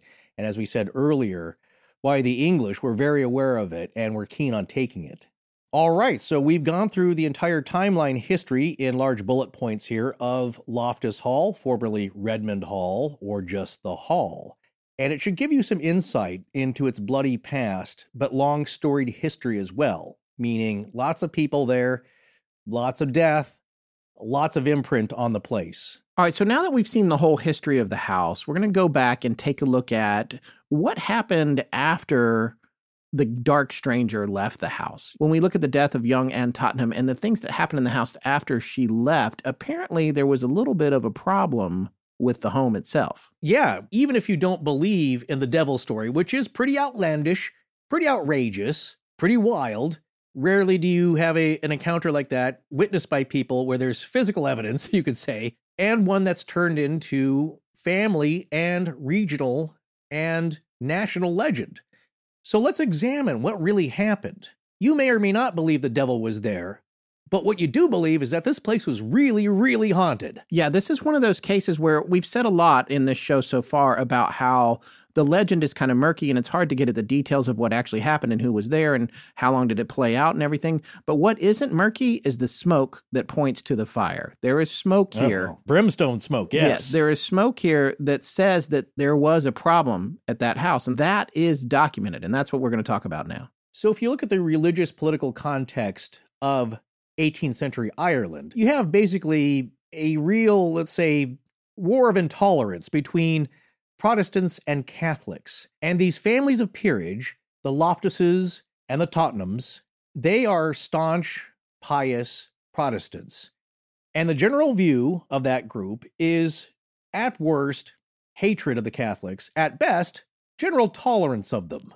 But certainly no love lost between the two groups on either side. Right. What we do know that's been documented is that there really was an exorcism performed by Father Thomas Broders of the Catholic Church. That seems to be a well-known documented fact. So what you're saying is that the Protestant family brought a Catholic priest in to do an exorcism at their home, Loftus Hall. And that is a great point to consider because imagine a well-known and respected and, like I said, noble family of the area who is Protestant getting so desperate that they call in a Catholic priest because they don't have any clergy on their side that are going to want to touch this thing. And of course, as we all know, the Catholic Church will do an exorcism. However, it's not like just asking a favor like, hey, can you come over on Sunday for pot roast? The amount of permission to get the church to actually send a priest to do an exorcism is considerable. They have to believe it's a real, definite case. Yeah, and the priest has to get orders from their superiors to carry it out. Yeah, exactly. So it's like that today. That's why they just don't show up at every haunting to bless the place and try and do that. You really have to make a case. It has to go through several levels of approval before a priest will come out. Well, that fact alone, just imagine that they are so desperate, not only this family, but everybody who works there, the servants, the guests that stay there, the hauntings are of such a frequency that everybody is at their wits' end. And in one version of the story, it was like nightly. In addition to that, the way Chris Rush portrays it in his book, and again, he's dramatizing it, but this makes sense. It's a little bit of a problem for your image if you're Charles Loftus, and this is Loftus Hall, right, and your house is starting to get a reputation for strange things happening and maybe even something evil being present. That's not good. Yeah, well, it's not good for the family name. No, but what's interesting, and we'll talk about this in our conclusions, is that if it's a made-up story by the family to cover up something, it's not the best decision because it just brings a lot of raised eyebrows your direction. So what this tells me, and a lot of people who have studied this legend, is that there is something weird and supernatural going on, whether you believe that the devil actually shot through the roof, but there's definite hauntings. And the major one is, ironically, that of Anne Tottenham herself. Her ghost is reportedly seen at nights roaming the halls, every part of the place. This is the daughter, to be clear, because we have two Annes and the Anne Tottenhams in the story. Right. The one who eventually passed away in the tapestry room, she is said to haunt the place very regularly, disturbing everybody, freaking them out. And it's from the stables to the scullery room to the barn, every place she's roaming around. Also, it is said that at night you can hear a galloping horse ride around the perimeter with its dark stranger on top of it, waiting to get in to see Anne once again. And of course, what's freaking people out is, that's the devil wanting to get back in. And he's trapped on the outside, and in a lot of versions of the story, she's locked up, whether mentally, physically, or both, in the tapestry room in the house, so they can never be together. Well, yeah, but it's all over the place because what's been reported is a very dark entity in the house as well, something that's not kind of a nice or what you would expect to be nice 21-year-old woman who is just heartbroken and distraught. It's something else that's there. So in the documentary, I'm not sure if this is an actual letter. I wasn't able to find anything. It's certainly not scanned or anything. I think that Rick Whelan in the documentary may have found a letter, possibly in the local archives, could be in the church archives, a letter from the bishop to Canon Thomas Broders, imploring him to go help. And the letter is read in the documentary, and I'll just read the contents here. Quote, "After much consideration, I have no reason to doubt the Tottenham story, as it is now a rife among the congregation. By God's mercy and your faith, I urge you to proceed with haste to Loftus Hall, and rid the family of that which disturbs them there by exorcism. God bless you, Tom." So that was a letter by the bishop, and how it seems to have played out is that the family was able to get a hold of the bishop, asking the local parish priest to come and perform an exorcism. And not every priest is allowed to or fit to do it. And on top of that, this particular priest, everything that we found suggested that he was very revered by everyone in the area, by the way. After this, he was by everybody. And I think he was also revered because he was a priest for a very poor parish, and he also had to operate a little bit in secret because of the ongoing conflict between the Protestants and the Catholics. At least in the documentary, it says here, the punishment for unregistered priests was branding and castration. So that's it's very serious business here.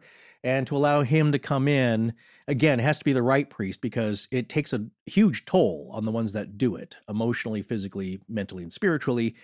But Father Brodus shows up, and over the course of several days, at least 3, because 3 is that good number here, he performs the exorcism. In the document, it shows a lot of obstacles being thrown his way, slate tiles coming off the roof all day long without any wind. They were attacked by crows. A lot of strange stuff going on, howling, crying out. And that's another thing. They said that Anne's voice could be heard crying out at night, wanting to be let out of the tapestry room. And, that's part of the legend. Yeah. But he really does come and perform this exorcism, and he was mostly successful. He was able to rid the house of most of the spirit activity, except for one room, and that is, of course, the tapestry room, where he was able to confine it. So all of the spiritual interaction was now based in the tapestry room, and it gives some peace to the family. Now, Father Tom is still remembered very well by the people of Hook, and his chalice apparently is still in daily use by the parish of Ram's Grange nearby, where he was the priest for many, many years. Yeah, you can see it in the documentary. That's really cool. So that we do know. That really did happen. Again, it was so haunted, or there was so much suspected spirit activity that Father Brodus was called in, and he did a great job at a great physical toll to himself, but he continued to shepherd his flock there for many, many years afterwards. We read to you the inscription on his tombstone at the beginning of the show. Here lies the body of Thomas Broders, who did good and prayed for all and banished the devil from Loftus Hall.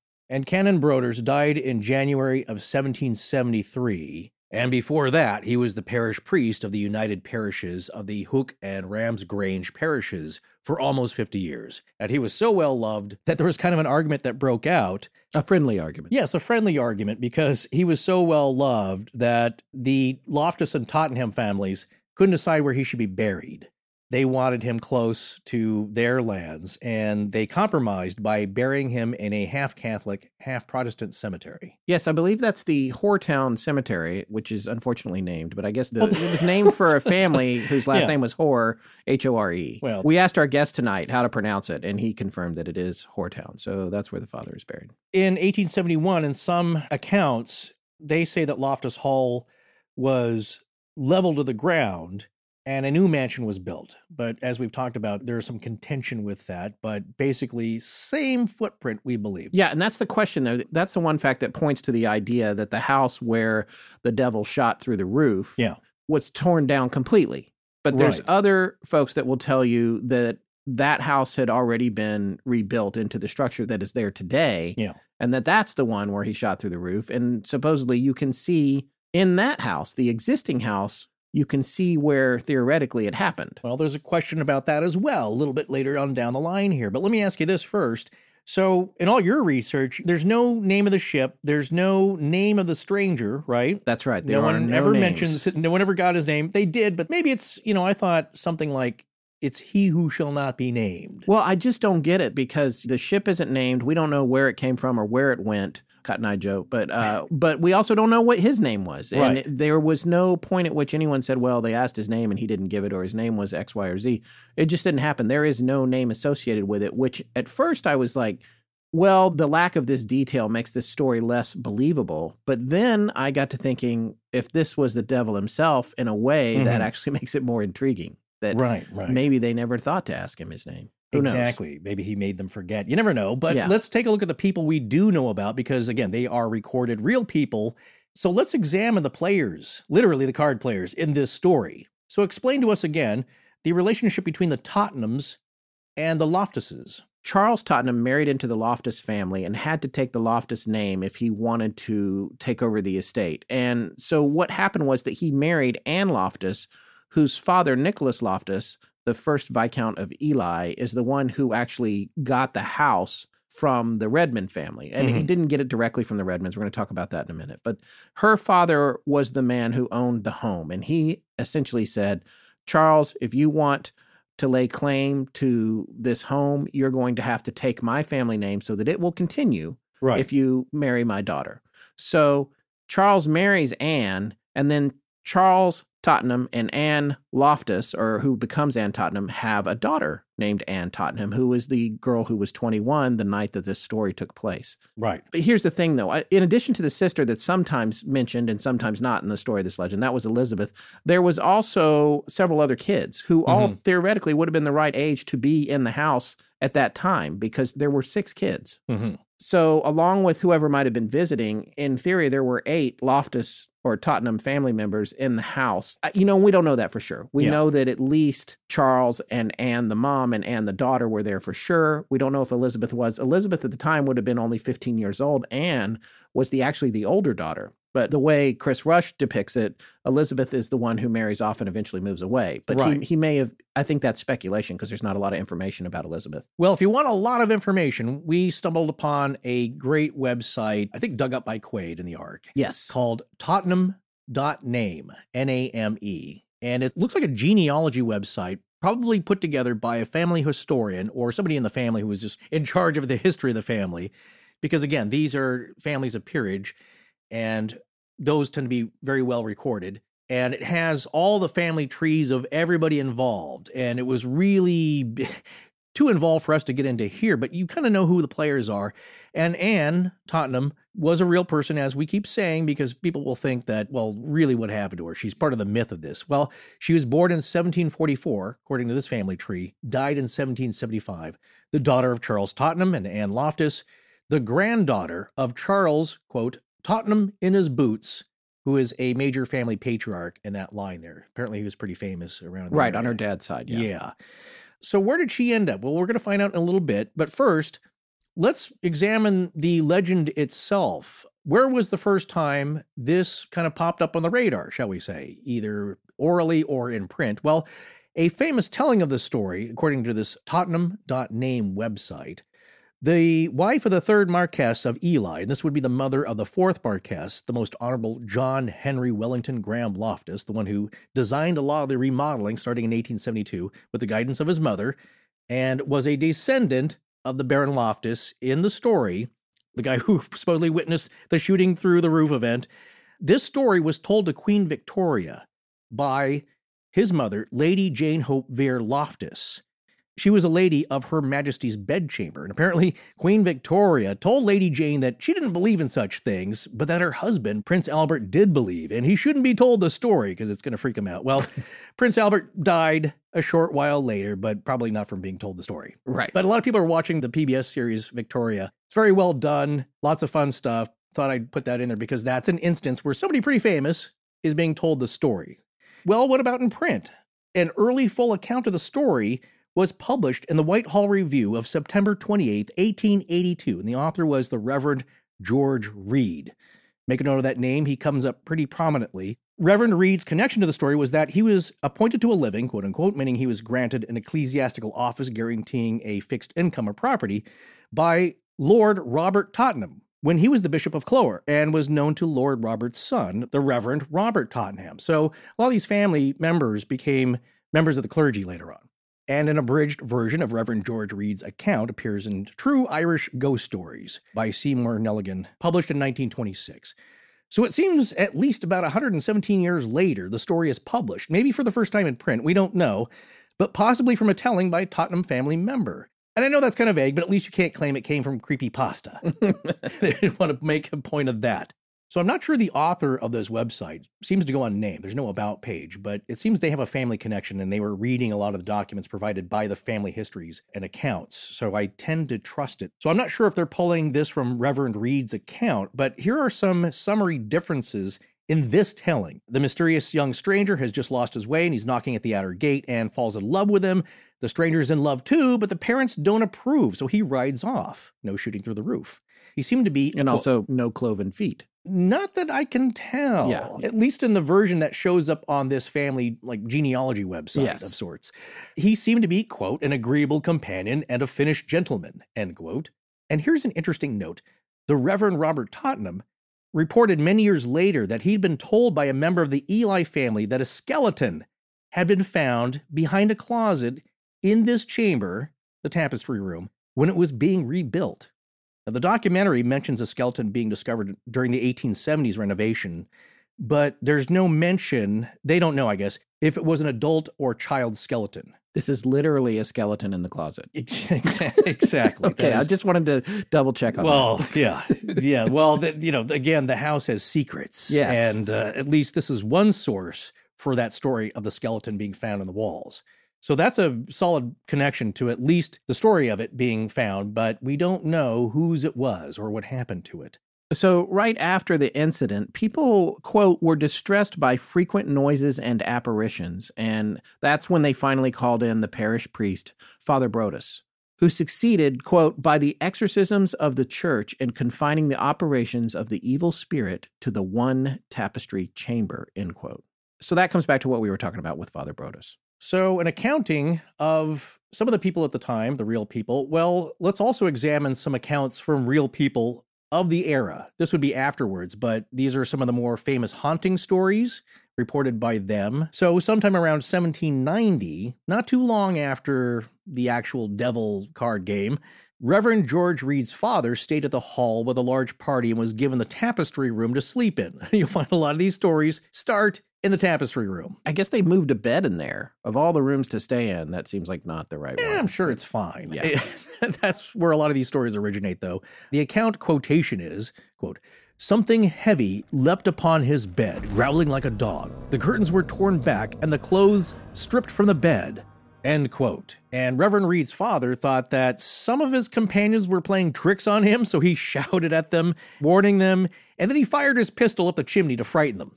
I guess you could, that's just a natural thing you do. Yeah. But he searched the room, and of course, nothing was found, and his door had been locked the entire time because he'd left it locked before getting into bed. Then later on, and this would be at least after 1806, the second Marquess of Ely was staying in the hall when his valet, Shannon, was given the tapestry room to sleep in, and he woke up the whole house with his screams during the night. Shannon said the bed curtains had been violently torn back, and he saw, quote, "a tall lady dressed in stiff brocaded silk," end quote. Terrified, he left the room in a hurry. Can't say as I blame him. Later on, both Reverend George Reed and his father were staying at the hall, but George did not know about his father's earlier ghostly experience, and he chose the tapestry room to sleep in. These guys keep making the same mistake over and over. Unless you're a paranormal investigator, and then that's the room you want. Yeah. Well, as George stayed up late reading an article in Blackwood's Magazine. Blackwood's Magazine was published in 1817, so the encounter would have had to have been after that. So as George read the article by the light of a bright moonlit night, he saw the door open, and a tall lady in a stiff dress passed through the room without a sound and disappeared into a closet in the corner. For whatever reason, it didn't occur to George that this was a ghost, and he fell right back asleep. So 2 interesting notes here, as we often have that reported phenomenon of people falling right asleep after seeing a ghost or some kind of spiritual encounter. Seems George had that. And also, ghosts love closets. Yes. And maybe it has something to do with the skeleton. Could be. Don't know, but that closet is a hot spot here. Well, this encounter happened again the next night, except this time George rushed towards the woman, and he tried to throw his right arm around her and exclaimed, quote, "Ha, I have you now," end quote. And his arm passed right through her and came with a thud against the bedpost. She just kept going on, and her silk brocaded gown lapped against the curtain. And the next morning, he told his father, who said nothing, which was odd, but I guess he didn't want to talk about it. He's too freaked out. This doesn't make sense. And so George actually didn't think much about it, according to his testimony here. And he slept in the same room without disturbance many nights after that. Some years later, George Reed was again at the hall, and he heard the valet, Shannon, tell the housekeeper that, quote, "he would sooner leave his lordship's service than sleep in the tapestry chamber," end quote. Reed asked him why, and Shannon then told him the story of Anne, which he'd never heard before. So I'm sure that totally freaked him out. Yeah, because he saw the ghost before he heard the story. Right. So was this when Reverend George Reed heard the devil's tale? In the documentary, this encounter might be the one described as happening during the 1860s when a young man who had arrived with a hunting party wasn't aware he'd seen her ghost. Right. There's a whole passage in the documentary where this is described, but then reading this other account, we realize it seems to be Reverend George Reed. Yes. They changed it around a little bit. Well, you also had a quote here in the documentary. Why don't you read that for us? "A beautiful young thing entered my room. Having indulged myself earlier, not wisely, but alas too well, my senses were somewhat diminished, and I soon lapsed into a death-like sleep before I could corner this temptress. The next day I shot 4 deer and left the chaps to their own devices." In the film, that's one of the dramatizations. That Yes.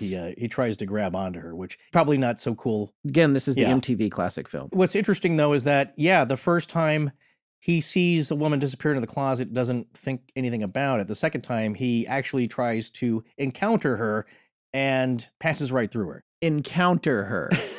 Well, it was a different time, sir. Yeah, that's nice speak for lunge at and try to grab this poor lady ghost around the waist. It was way before the Me Too movement. I think the idea was that he was trying to interact with her, not to cast any aspersions on the good Reverend, but I think he was trying to touch her, really. But as it goes, the story goes, I think as he told it, is that he tried to hug her or something, or just get her to stand still because she kept moving. That was the weird thing. Yeah. She floated around. So I think he just kind of reached out, tried to grab her. That's when his arm hit the bedpost, that's when he realized she was not solid. Yeah. So that must have been quite a shock. That's not the only case of encounters happening in there, though, right? No, these are testified to in older texts, I think from the late 19th century, but there's one that coincides with the documentary.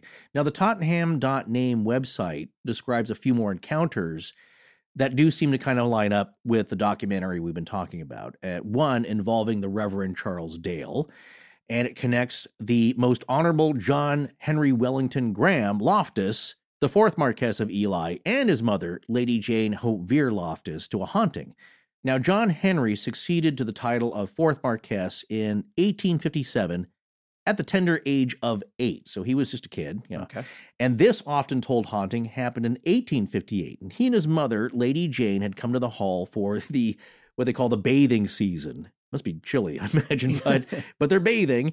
I think it's just swimming, the time when you can actually swim there. Yeah. Along with his tutor, the Reverend Charles Dale. Dale was put up in that damn tapestry room once again and came down to breakfast one morning quite shaken up, but he didn't want to say what was the matter. Now, in the autumn, Lord Henry Loftus, the uncle of the fourth Marquess, wrote to Reverend George Reed and told him about Charles Dale and what happened to him, and also told him that a Mr. Derringy had slept in the tapestry room and had a, quote, splendidly fitted dressing case, end quote, ransacked during the night. So stuff's getting disturbed here. No, these guys are both reverends, both of these. So we've got... Right, so we have the Reverend Charles Dale. He is the tutor. And then we have Reverend George Reed. Okay. And actually, there's a few Tottenhams and I think Loftuses that became men of the cloth. So yeah, getting back, this very nice case was torn apart during the night. So the Marquess asked Reed what his experience had been. And George Reed then wrote to Charles Dale asking him, and Dale wrote back that he'd slept in the tapestry room for 3 weeks with nothing happening.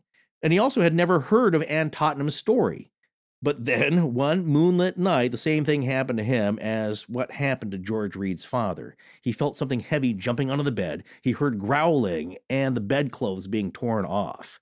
Now, Dale later asked about it, and he spoke with an old woman named Haggard. Maybe that's how she looked. I don't know if that's her. I think it's the last name.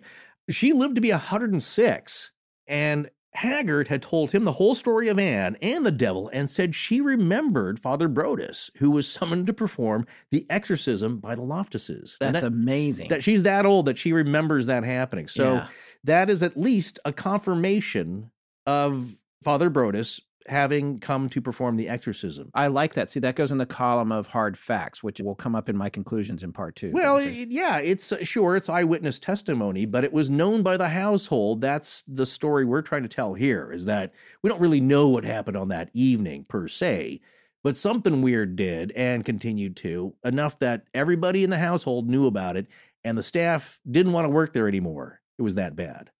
So the version that ends up in the documentary is that there were many firsthand accounts of hauntings that happened at the hall, and it was very regular. And in 1858, some 80 years after Anne's death, Reverend Charles Dale, it's confirmed or corresponds to this account that he was indeed a tutor to the children. And he was described as, being very no-nonsense, solid, steady guy, not prone to flights of fancy. But it was so creepy that he only stayed there 3 nights. And after the 3rd night, he split back to England. Right. So that's one version of the Charles Dale story. But what's interesting is that, he's also a real guy who really showed up at the hall and obviously had some weird stuff happen, or witnessed it.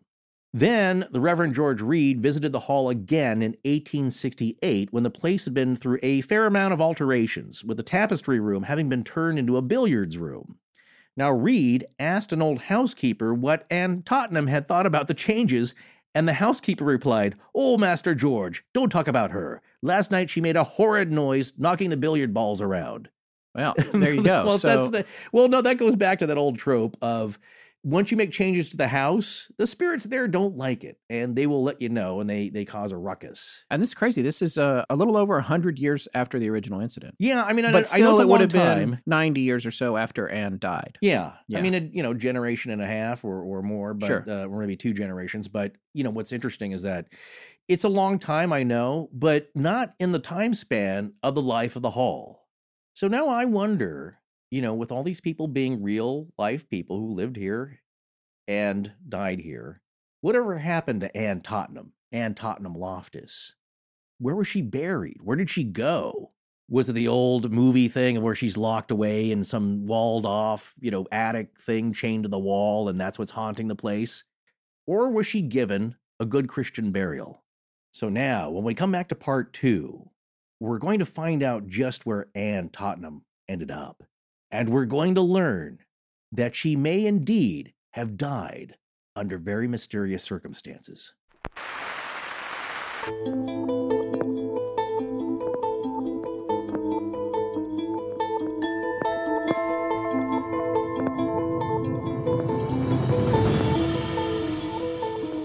That's going to wrap up part 1 of our 2-part series on Loftus Hall. We'll be back next week with the second part. Please join us.